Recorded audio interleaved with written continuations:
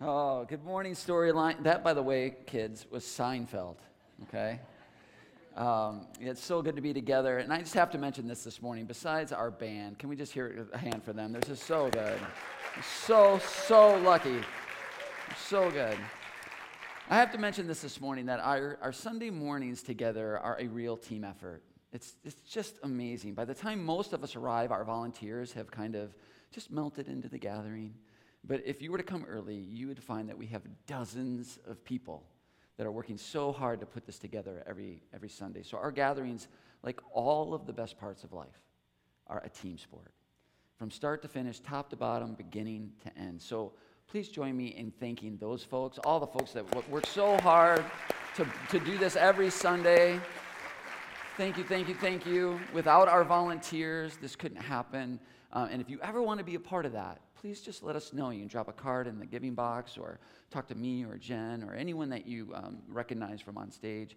We would love to have you get involved in one of the many ways that we all come together to put this together on Sundays. So as much as I love being a part of our gathering team, I think my favorite role in our community is meeting with people. And I get to do that every week quite often. And it's been like the best education that anyone could ever have. This community is full of brilliant people with beautiful souls who are truly longing to live life to the fullest. And it's really just incredibly inspiring and one of the greatest honors of my life to meet with folks.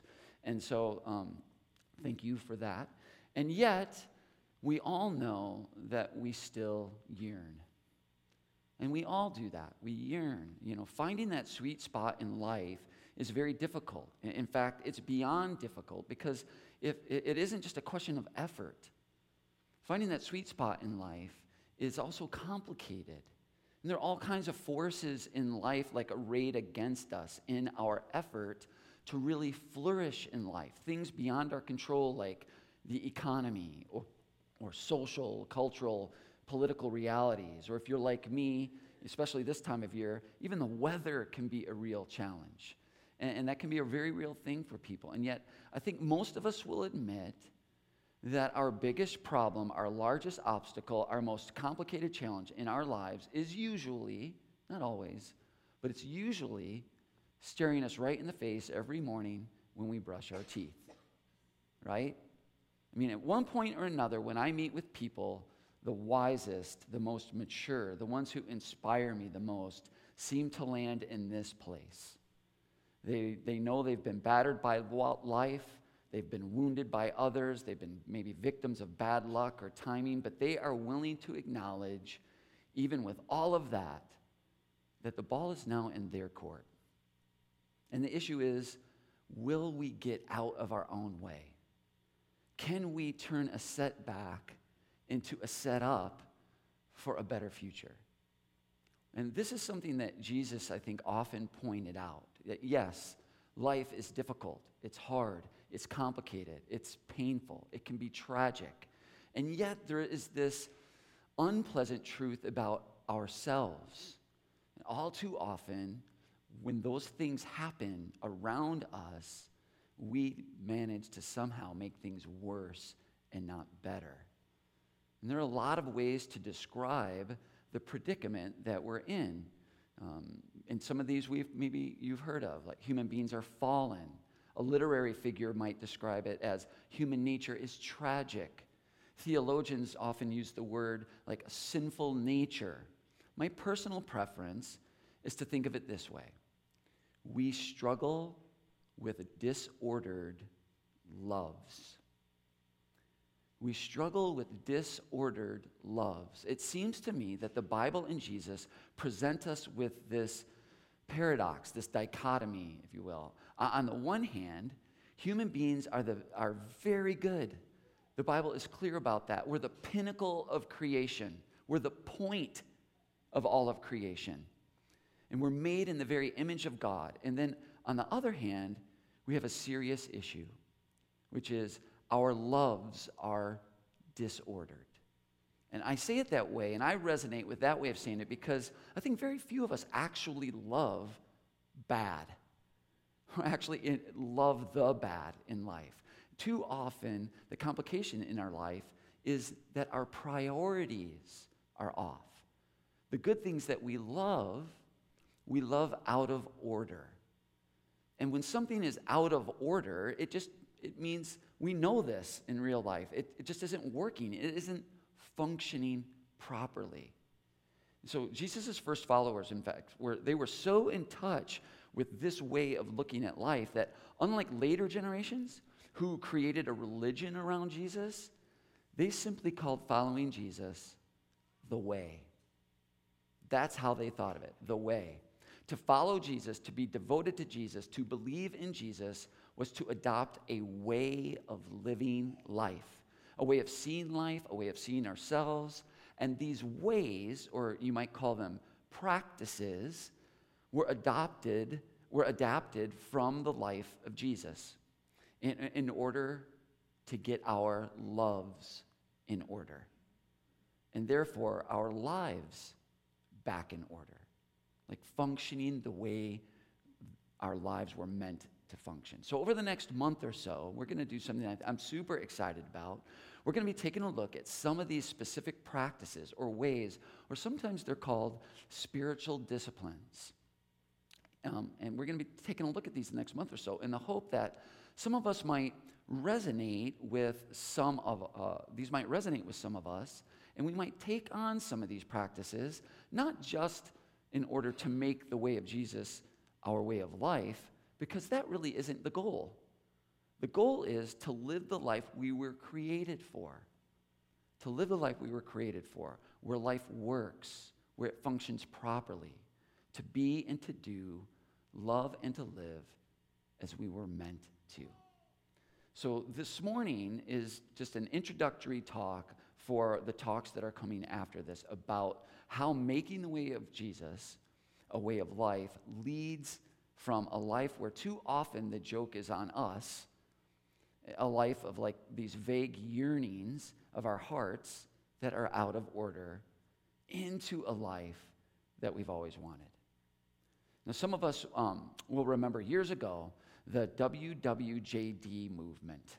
They were bumper stickers, there were bracelets and necklaces and billboards along the highway. WWJD, it stood for, what would Jesus do? And I actually have a lot of sympathy for this idea. I appreciated that it elevated believing in Jesus or faith in Jesus or being religious or whatever, however people might put it, from this something that we just passively assent to, or a theology that we agree with, or doctrines that we ascribe to, into a practical implications of those beliefs, as in changing what it is that we do in life. The marketing campaign, that marketing campaign is long gone, and now there is another. And maybe some of you have noticed this. In fact, last week was our commercial Sunday, which, by the way, has now become this deal. It's such a huge deal that millions of people around the country throw these huge parties on our commercial Sunday every year. Lakeshore Schools, by the way, took last Monday off because it was the day after our commercial Sunday. And now the NFL even plays their last game of the year on our commercial Sunday. So it's really blowing up. It's like this huge thing, right? And so last Sunday, on Commercial Sunday, Jolene and Andrew and Gabrielle did a great job of sharing their favorite commercial and how it speaks to them and impacts their life of faith. And this was my favorite commercial that aired during this year's Super Bowl.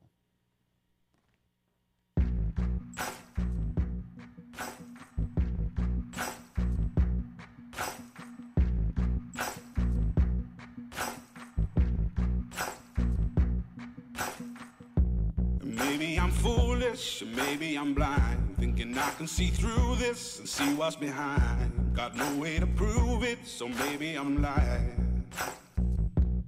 Take a look in the mirror, what do you see? Do you see it clearer, or are you deceived in what you believe? 'Cause I'm only human after all.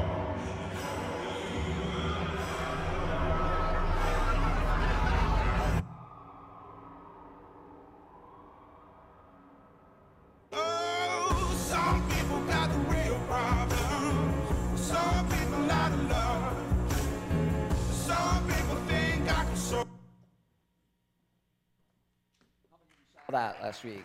I thought it was really cool. He Gets Us is kind of the new what would Jesus do? And I appreciate the intentions behind both of these so much, and yet they leave me with the same question. You see, what would Jesus do assumes something that isn't true. And at least it isn't true for me. I'll let you be the judge for yourself about you. It assumes that the reason that I don't do what Jesus did is because I forgot to think about it. And if I just had a bracelet, like my watch would just remind me, hey, Mike, do what Jesus did, right? And then bingo, yeah, of course, I'll just live that way, like magically. I will do what Jesus did in every situation. Please just remind me with the billboard. But that breaks down very quickly in the real world. And believe me, I know because I really tried this idea seriously years ago when it came out. And I ran into this big problem. And the big problem was me. I was the big problem. And the first time it dawned on me, like, why this wasn't working for me, I was actually golfing with a buddy, and he loved to tease me about my WWJD bracelet. And it was all in good fun, but let's just say he was skeptical, okay? So we're golfing, and I'm not very good, and I drive the ball into a sand trap. It's called a fairway bunker for golf nerds. And so I'm still 200 yards away from where I'm supposed to be. And I'm in the middle of a desert, basically. And as he's walking by me up to his ball, which is in the fairway way further up, he kind of looks over at me and just kind of quips, hey, Mike, what would Tiger do? Right? And I'm like, oh, boy. And that's when it clicked for me, because I wasn't going like, yes, that's it. All I need is a WWTD bracelet. Like, what would Tiger do in this situation? Well, he's 200 yards out in a fairway trap, with the wind blowing this direction and the green that shape. He'd hit a 6-iron from left to right. Make sure you can get it below the hole so he can get up and down for a birdie. It's as easy as that, right? And of course, you see the problem right away, right? The problem in this scenario is not forgetting to ask the question, what would Tiger do? The problem is, I'm not able to do what Tiger can do on a golf course. And the same is true for life generally and what Jesus could do. I lack the ability. I lack the ability. And the issue with He Gets Us is kind of similar. Again, I appreciate the intention. I'm glad WWJD happened, and I'm glad that He Gets Us is out there. I think it's good stuff. But the issue with He Gets Us is similar because, yes, Jesus loved people that we hate. I believe that. I agree with that. I think it's a good thing. But my problem is still me, because I can know that and believe that and agree with that. But my problem is I don't want to love the people I hate. I want to hate the people I hate. That's what I want. In fact, loving my enemies is even more difficult than hitting a 200-yard 6-iron from a fairway bunker onto the green. Because not only do I lack the ability to do so, I lack the desire to do so. See, what if our problem, what if the gap between the life that we have and the life that we want, between our life and the life that Jesus is inviting us into, what if it isn't ignorance? What if it's ability? What if it isn't effort? It's desire. What if the issue is not a lack of information, it's a lack of transformation? You see, this is what the way of Jesus is all about. It isn't about believing all the right things. It isn't about doctrine. It's not about ritual. It's certainly not about religion. It is about transformation.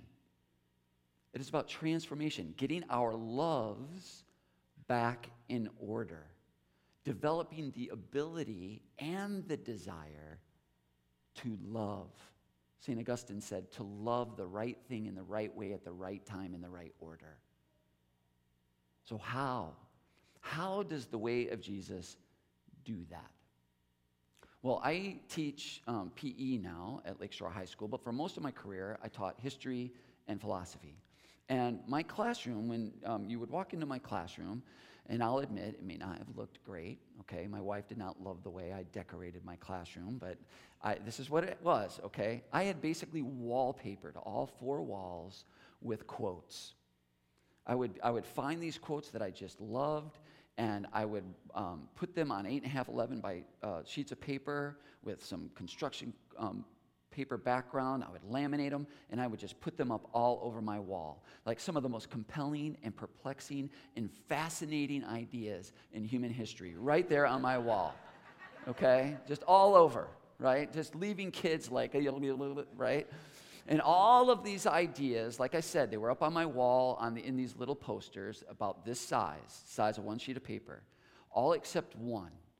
There was one quote that I put on a huge banner. I mean, it was 6 feet wide, okay? And right above the whiteboard in the front of the classroom, so every day, every kid, as they looked at the front of the classroom, right above my head, behind me, was this quote. There is an immense difference between trying to do something and training to do something. Trying is about effort, which of course is very important, but training is about transformation. It is about ability and desire. And you have to have all 3 for life to live differently. Effort, desire, and ability. Last month, our very own Mike and Dylan Cook ran the Miami Marathon. I know, they were so great. It was so amazing. So we sent Bill and Stacy McGrain to Miami to capture it on film. And okay, they just happened to be there, and we told them about it, and they were nice enough to go to the race and cheer them on. This is a picture of Dylan running the marathon. She did great. She's such a stud. She was amazing. Great job, Dylan. And, they were looking for Mike, and unfortunately, I guess Mike struggled a little bit. They got a picture of him, too. They're literally out of the country, so I get to do that. But look, Mike and Dylan trained for months. They trained for months to run that race. If you know anyone who has ever done a marathon, then you know it takes an enormous amount of effort and training. My friend Brian ran marathons years ago, and I was like, he could never come out to play because he was always running. He was always training.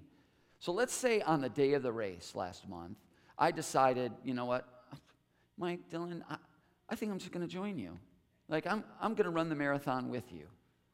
Now, it's a ridiculous notion, and we know it just instinctually. It wouldn't matter how hard I tried to run a marathon. I could not do it because I hadn't trained to do it. I might have all the information. I might believe the information is accurate. I might have a map of where we start and where we end, so I know where we're going. I know what the goal is. I have the right equipment. I have the right shoes. I have the whole deal. I could even have the sincere desire to do it.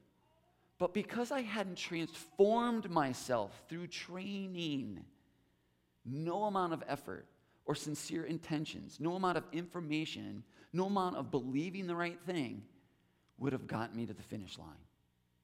Why? Because there is an immense difference between trying to do something and training to do something.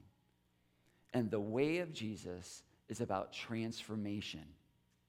It is about changing not only what we want to do with our lives, but also what we actually can do in our life.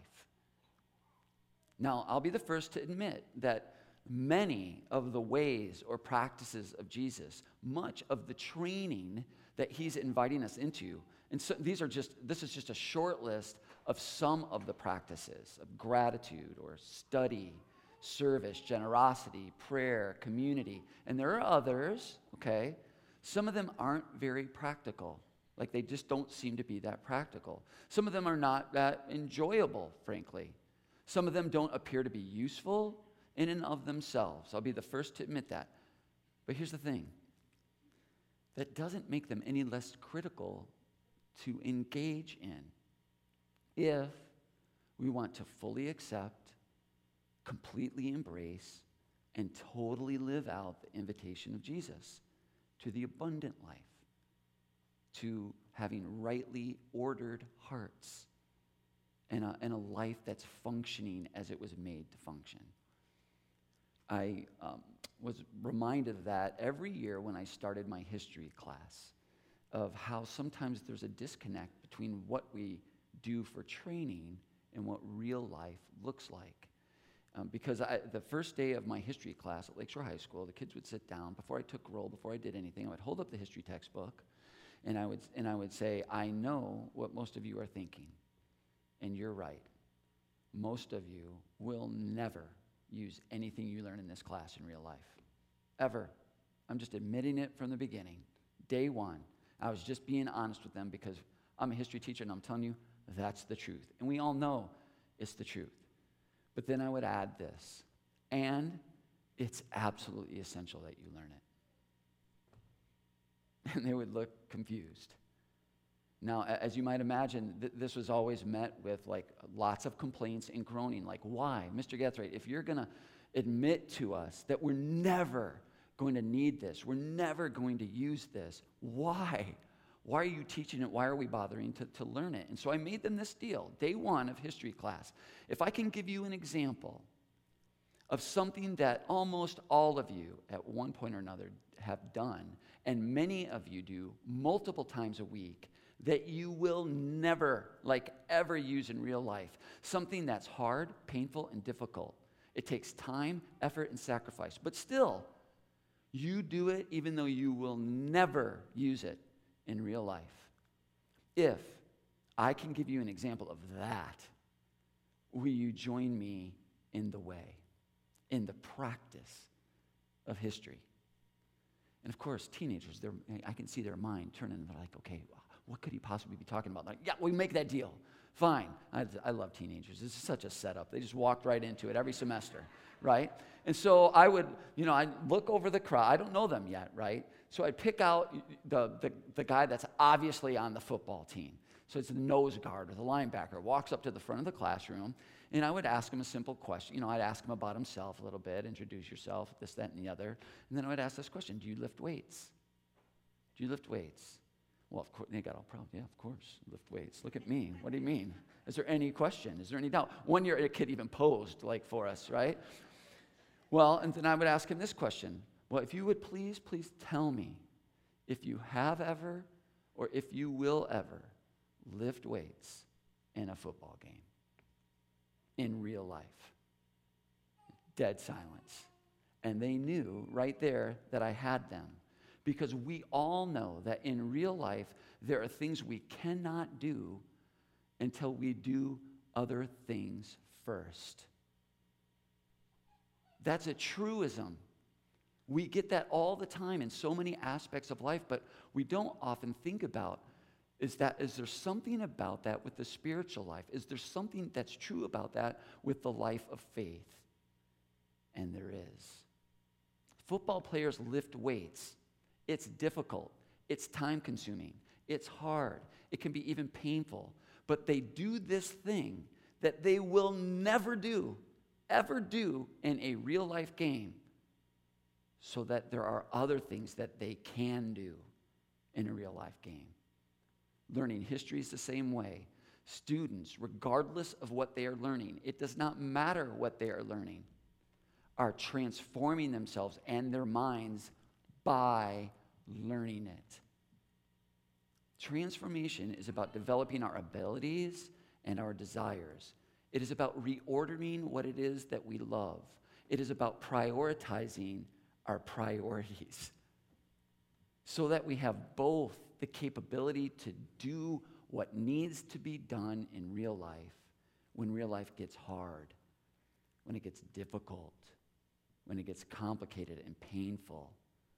And not only that we possess the desire to actually do it.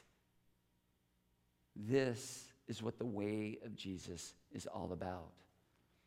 It is about finding our voice and having the ability and the desire to share that voice in a way that we know we were made to.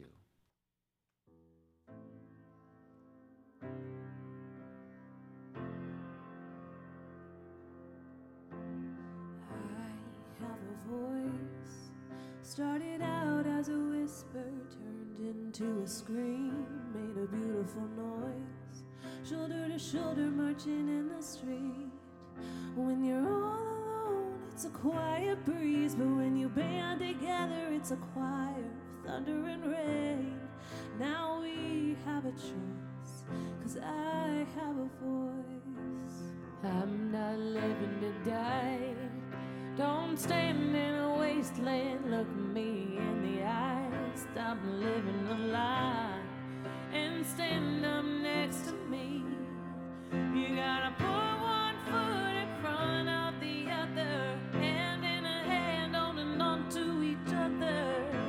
Go on and rejoice, 'cause you have a voice. It is loud, it is clear, it's stronger than your fear. It's believing you belong. It's for calling out the wrong. From the silence of my sisters to the violence of my brother, we can rage against the river, feel the pain of another. I have a voice, I have a voice, and I let it speak for the ones who aren't yet running free, and it's killing me. No one is saying what we need to hear. I will not let silence win when I see all the pain our people are in. There's no other choice, 'cause I have a voice. It is loud, it is clear, it's stronger than your fears. It's believing you belong. It's for calling out the wrong. From the mouths of our mothers to the lips of our daughters, we can dream like our brothers, speak aloud like our fathers. We can heal. Can you hear us? Can you hear us now? I have a voice. Started out as a whisper, turned into a scream, made a beautiful noise, shoulder to shoulder marching in the streets. When you're all alone, it's a quiet breeze, but when you band together, it's a choir of thunder and rain. Now we have a choice, 'cause I have a voice. Now we have a choice, 'cause I have a voice. Now we have a choice, 'cause I have a voice. Wow. Morgan and Michaela, thank you so much. Whew. That's so good. So to follow Jesus is to believe you belong, and then, and I love this phrase, become his apprentice. Become his apprentice. Living this way creates a life where we actually have a choice, where we have both the ability and the desire to live lovingly, even in the most difficult circumstances, and regardless of what that looks like. Don't miss this, okay? Because I know that this feels like I'm dropping a lot in our laps this morning. We don't adopt these practices. We don't take on these ways to earn something from God or to impress God.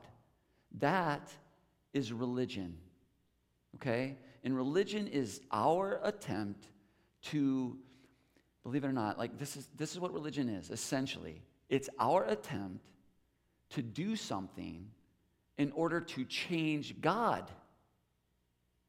We're out to change God's mind and heart about us, okay? But we take on the ways of Jesus. We follow in his path of grace in order to transform our minds and hearts about God. We're the ones that are changing. We want to be transformed. We want our minds and hearts to change about God and his ways of living and loving. So just because we're saying that these practices, these ways are things for us to do, don't hear that as you have to do these in order to get God to love you or accept you. That's a condition that's already been met. That's already true. There's nothing we can do to get God on our side because God's already on our side.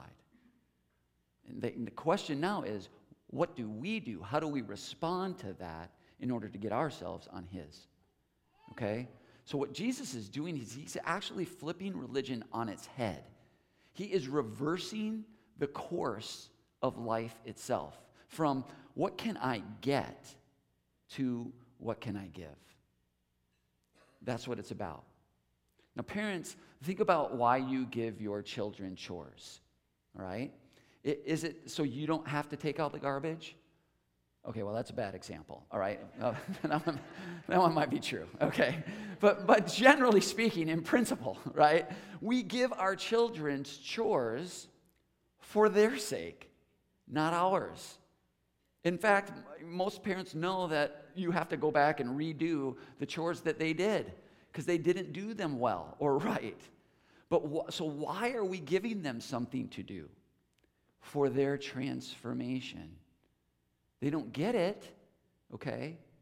They might think they're doing us a favor, but that's not what it's about. When Jimmy was about 5 or 6 years old, we were putting together Legos in his room, and it was so fun. And sometimes I even let him help. But Lisa was in the kitchen, and she called out to him, "Jimmy, come and do the dishes, please." And he looked at me like she was crazy. And then he yells back to her, "Mom, I've done that before." Like it was on his bucket list, check. Do dishes, check. Climb Kilimanjaro, check, Anyways, so Lisa yells back to him, "Jimmy, it's your night to do the dishes." And he was disgusted. He just stood up, he got up, and he's starting to walk out the room. And as he gets to the doorway, he turns back around and he says to me, "What does she do all day?" Whoa, I have no idea where he heard that. The kids, they say the darndest things, right? My God, so glad she didn't hear him say that. Anyways, but these practices, right?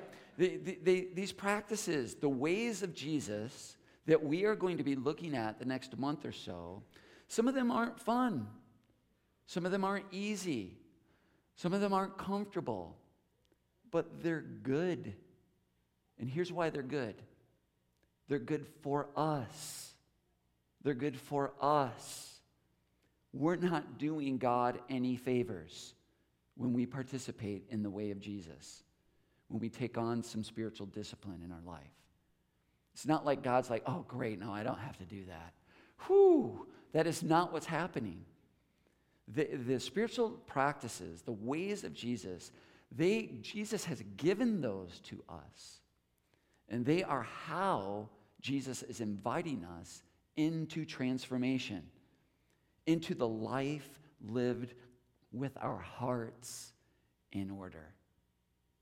So that in real life, in our real everyday life, we can hit a 6-iron 200 yards out of a bunker.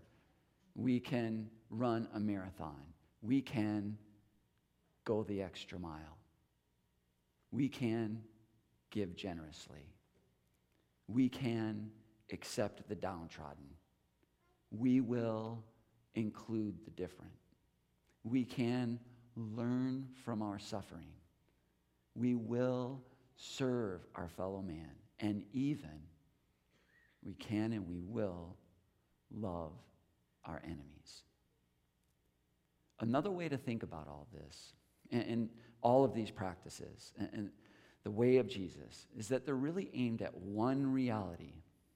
And I promise you that when I say this, you're going to go, "Yep, that's true."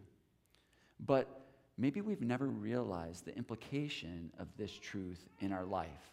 How this reality dramatically and negatively impacts our lives. Okay? And it's this.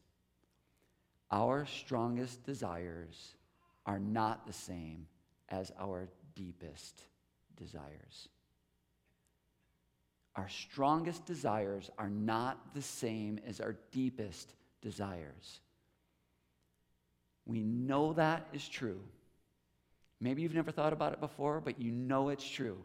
My deepest desire is to remain, hopefully I was, and hopefully I will continue to be, if it was ever true, a great father to my now young adult children. That's my deepest desire. But often, when they're around, my strongest desire is for them to go away so I can hit next episode, right? My deepest desire is to give generously. But my strongest desire is to also, like, my TV is now 2 years old. Like, it's not, 18 HD or whatever they have now, right? And the list goes on and on and on. My deepest desire is to live a healthy life so I can serve and love people and be engaged to the best of my ability. My strongest desire is for ice cream 3 times a day. We are conflicted by this reality that our strongest desires and our deepest desires are not the same. We're conflicted by this reality, and it causes so much of the angst in our life. And we are not alone. One of Jesus' first followers, in fact, a man named Paul, in fact, he wrote most of the New Testament of the Bible, talked about this very reality. This is how he describes it. What I don't understand about myself is that I decide one way, but then I act another, doing things I absolutely despise. So if I can't be trusted to figure out what is best for myself and then do it, I need something more. If the power of sin, or what we're calling disordered loves, within me keeps sabotaging my best intentions, I obviously need help. I realize that I don't have what it takes. I can will it, but I can't do it. Decide to do good, but I can't really do it. I decide not to do bad, but then I do it anyway. My decisions, such as they are, don't result in actions. Now listen to this. Something has gone wrong deep within me, and it gets the better of me every time. It happens so regularly that it's predictable. I truly delight in God's commands, but it's pretty obvious that not all of me joins in that delight. God, this is so fascinating, isn't it? Parts of me covertly rebel, and just when I least expect it, they take charge. I've tried everything, and nothing helps. I'm at the end of my rope. Is there no one who can do anything for me? Isn't that the real question? The answer, thank God, is that Jesus can and does. He acted to set things right in this life of contradictions where I want to serve God with all my heart and mind, but I'm pulled by the influence of disordered loves to something totally different. Bingo. At least for me, like bullseye. Again, our strongest desires are not our deepest desires. So the way of Jesus is not ultimately, we are not trying to earn God's favor. It is not about doing these things so that God loves me or accepts me or forgives me. That's a done deal. It is about participating in these ways so that we will be transformed to do what we do. And here's why, okay? Because ultimately what we do is a function of what we want, which is a function of what we desire, which is a function of what we love. And though we are free beings, to quote St. Augustine from my classroom wall, we're free to do what we want, but we are not free to love what we want. On Fridays in my philosophy class, I used to play a Fear Factor. And I spell them both with PH. It was so great with the philosophy Fear Factor. And one of the games that we played is I would ask, who hates broccoli? And the kids would raise their hand. I go, for $1 million, would you eat broccoli? Oh yeah, they would do it. then I would say, for $1 billion, would you eat broccoli, but you have to like it? Can't do it. You're free to do what you want to do. You're not free to love what we want. That's what ultimately has to be transformed. And for that to change, we must be changed, transformed from the inside out. Just imagine how beautiful life could be if what we want most right now, what we enjoy and desire right now, our strongest desires, were the same as what we most want, enjoy, and desire ultimately, our deepest desires. What if our strongest desires and our deepest desires became one? There's a name for that kind of life. The Bible calls it the eternal life. Jesus says it is the abundant life. This is what the way of Jesus is all about. It's beyond believing, and it's certainly beyond even doing. And thank God it's not all up to us. We're not in this alone. Transformation, like all the best things in life, is a team sport. We have each other, and God has promised to carry us to the finish line.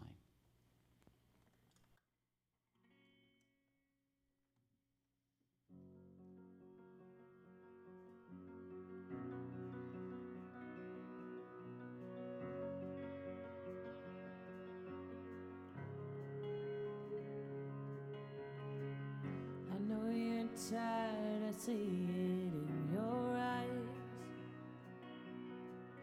All that anxiety that rules your mind. I'll be your shield when you don't feel like you got the strength enough to fight. I'll stand by your side. I will carry you through your darkest night when you're terrified. I will carry you when the waters rise, when your hope runs dry. I will carry you. You're not the sum of all your mistakes. Don't have to hide the parts of you that ache. I choose you as you are a million times, 'cause I am not ashamed of you. Yeah, I won't walk away from you. I will carry you through the darkest night when you're terrified. I will carry you